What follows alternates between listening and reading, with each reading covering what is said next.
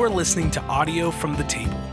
If you'd like to learn more about our community or donate to this ministry, please visit thetabletx.org. Hey, Table Church family. So we had some audio issues this past Sunday, so I'm going to go ahead and preach the message just straight to you. So we are in our series titled 1 Peter Part 2. In the fall, we did 1 Peter Part 1, where we covered chapter 1 of this amazing little book from the New Testament. But now we are on to chapter 2. So the title of my message is Stones, Priests, Bridges, and Glory. Our primary text for today is 1 Peter chapter 2, verses 4 through 8, which reads, "As you come to Jesus, the living stone, rejected by humans but chosen by God and precious to him, you also, like living stones, are being built into a spiritual house to be a holy priesthood, offering spiritual sacrifices acceptable to God through Jesus Christ. For in Scripture it says, 'See, I lay a stone in Zion, a chosen and precious cornerstone, and the one who trusts in him will never be put to shame.'" That's Isaiah 28, verse 16. "Now to you who believe, this stone is precious, but to those who do not believe," now he quotes again, "the stone and the builders rejected has become the cornerstone." That's a quote from Psalm 118, verse 22. Now on to verse 8. "And a stone that causes people to stumble, and a rock that makes them fall." There he's quoting Isaiah 8:14. "They stumble because they disobey the message," Peter writes, "which is also what they were destined for." All right.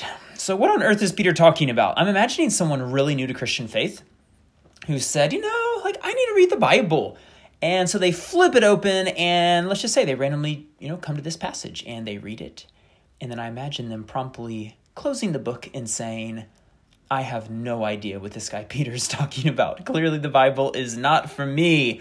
But actually, with just a little bit of historical background, I think we can interpret what he's getting at. And I should give credit now to New Testament theologian N.T. Wright. He was a major source of insight for my message today and helped me with this interpretation. So, all right, so all this talk about stones and living stones and cornerstones and a stone that causes people to stumble, spiritual houses, holy priesthoods, sacrifices. Can you maybe start to see what all of this language is pointing to?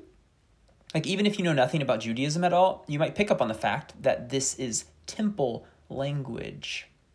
By the way, we're about to do some history. I promise we're going somewhere, so hang with me. All right, for the Jewish people, their worship centered around the temple in Jerusalem. It was the most important place in the world to them, and here's why. When the first temple was built during King Solomon's reign, a very significant thing happened during what was known as the dedication of the temple. So after it was finished, thousands upon thousands of people from Jerusalem and the surrounding area all gathered, and they have this whole ceremony to dedicate the temple to the Lord. There's music, there's prayers, they even have thousands of animals all prepared to be sacrificed, and at the very end, King Solomon himself begins to pray. We pick up the story in 2 Chronicles chapter 7, verse 1. "When Solomon finished praying, fire came down from heaven and consumed the burnt offering and the sacrifices, and the glory of the Lord filled the temple. The priests could not enter the temple of the Lord because the glory of the Lord filled it. When all the Israelites saw the fire coming down and the glory of the Lord above the temple, they knelt on the pavement with their faces to the ground, and they worshipped, and they gave thanks to the Lord, saying, 'He is good. His love endures forever.'" Can you see that this was a hugely significant moment in Israel's history? This is why the temple was such a big deal. It was the place where the fire of God fell. It was the place where the beauty, the glory of God dwelt.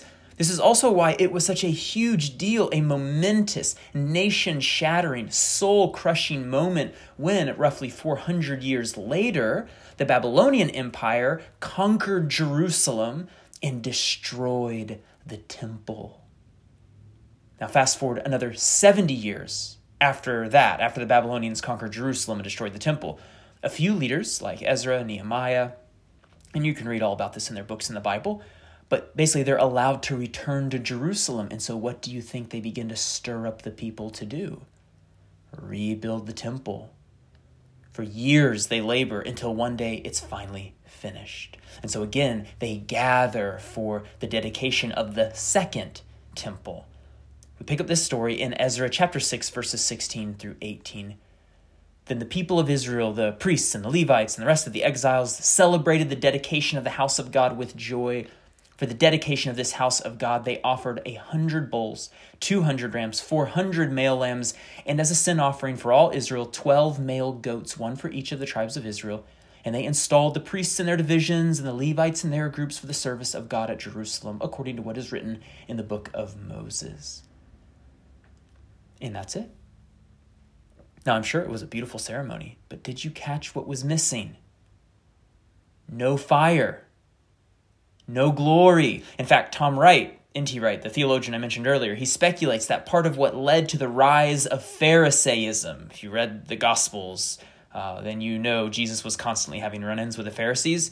But basically, he speculates that they were a group of people who said, okay, if we would just be zealous for the law the way we once were, if we would keep the purity rituals and the food laws, if we would adhere strictly to Torah, and if all these sinners would get their stinking act together, then the Lord would purge the land of these filthy Roman pagans, and then what? The fire would fall again. The glory of God would again fill the temple. Because although by the time we come to the New Testament in the time of Jesus, the people, they're back in the land and they have the temple built by Ezra and Nehemiah, like it's there. And yet there was this sense in Judaism that something was off. The Romans were still oppressing them. The temple had turned into a weird sort of money grab. Remember how Jesus had to clear the temple and said, you've turned what's supposed to be a house of prayer into a den of thieves. Like that was the sense in Judaism at the time. The Romans were oppressing them. The temple in Jerusalem as a whole just were not what they once were. No fire, no glory. Fast forward to Acts chapter 2 in the New Testament. This is not the beginning of the early church. This is after the life, the death, the resurrection of Jesus. But before he ascended to the Father, he told his small band of followers, when I leave, don't you leave Jerusalem. Stay and wait for the gift my Father promised, the Holy Spirit. So the disciples and a few other early believers, about 70 people, stayed in a room in Jerusalem and waited. Here's Acts chapter 2, verse 1. When the day of Pentecost came, they were all together in one place. Suddenly a sound like the blowing of a violent wind came from heaven and filled the whole house where they were sitting. And they saw what seemed to be tongues of fire that separated and came to rest on each of them. All of them were filled with the Holy Spirit and began to speak in other tongues as the Spirit enabled them. What just happened? The fire fell. The glory came, but not in the temple in Jerusalem. It fell upon people. And guess who's one of the people in that upper room? Guess who had a front row seat to this experience?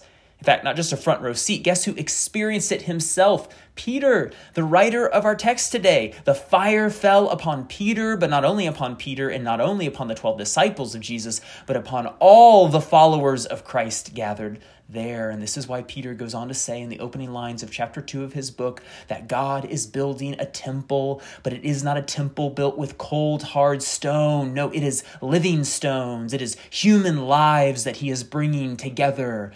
But the most important stone is not you or I. No, the most important stone is the cornerstone. In the ancient world, the cornerstone was this massive stone, sometimes weighing 10,000 tons. And that stone had to be flawless, no cracks, lest it not be able to sustain the weight of the building. And it had to be true, straight as an arrow, because it was setting the line for the rest of the structure. And so Peter says, Jesus is the cornerstone of this new living temple. He is perfect love itself, God in the flesh. His life is our example. His way is our way. He is our cornerstone. And then from that faithful and true cornerstone, what is happening? You and I, as living stones, are being brought together. Church, you are the temple, the place where God dwells. 1 Peter 2:5 says, you also, like living stones, are being built into a spiritual house. That's Peter's language for temple. And what is a temple? A temple is a place where God dwells. Thus, you, as the temple, are now the place where God dwells. Everywhere you go as a follower of the Lord Jesus, the Spirit of the living God goes to. This leads to Peter's second insight. If the Spirit of Jesus is inside of you, then that means you are the priest, a bridge from God to a hurting world. Here's verse 5 again. You also, like living stones, are being built into a spiritual house to be a holy priesthood. You say, wait a second. Brett, I thought you were the priest. Like, don't you have to go to seminary or something to be a priest? Well, not according to Peter. He says, you are the priests. This means that when you go to, somewhere mundane like Walmart, you're not just there as regular old you. Like, you're there with the eyes of a priest. You're there as a bridge from God to a hurting world. Who needs a kind word? Who needs encouragement? Who needs a smile? Who needs a prayer? Like, you are available. Why? Because you're a bridge builder. Through your words, through your actions, you build bridges from God to people. And by the way, this doesn't have to be overly elaborate or complex. One of my friends comes to mind. He's a musician and a Christian, but on more than one occasion, he has fulfilled the role of priest to me because he's very present and he asks me questions, thoughtful questions. Like, I'll throw something out there as somewhat of a throwaway line, like, well, I just don't think I could do that. Like, that's beyond me. And immediately he starts burrowing in. It's like, how interesting, he says. Why do you think you feel that way? Is it accurate, or do you simply feel inadequate? Do you often feel inadequate? And I'm like starting to feel a little bit emotional. Like, this is turning into a God moment. How did we end up here? It's because I'm talking with a priest.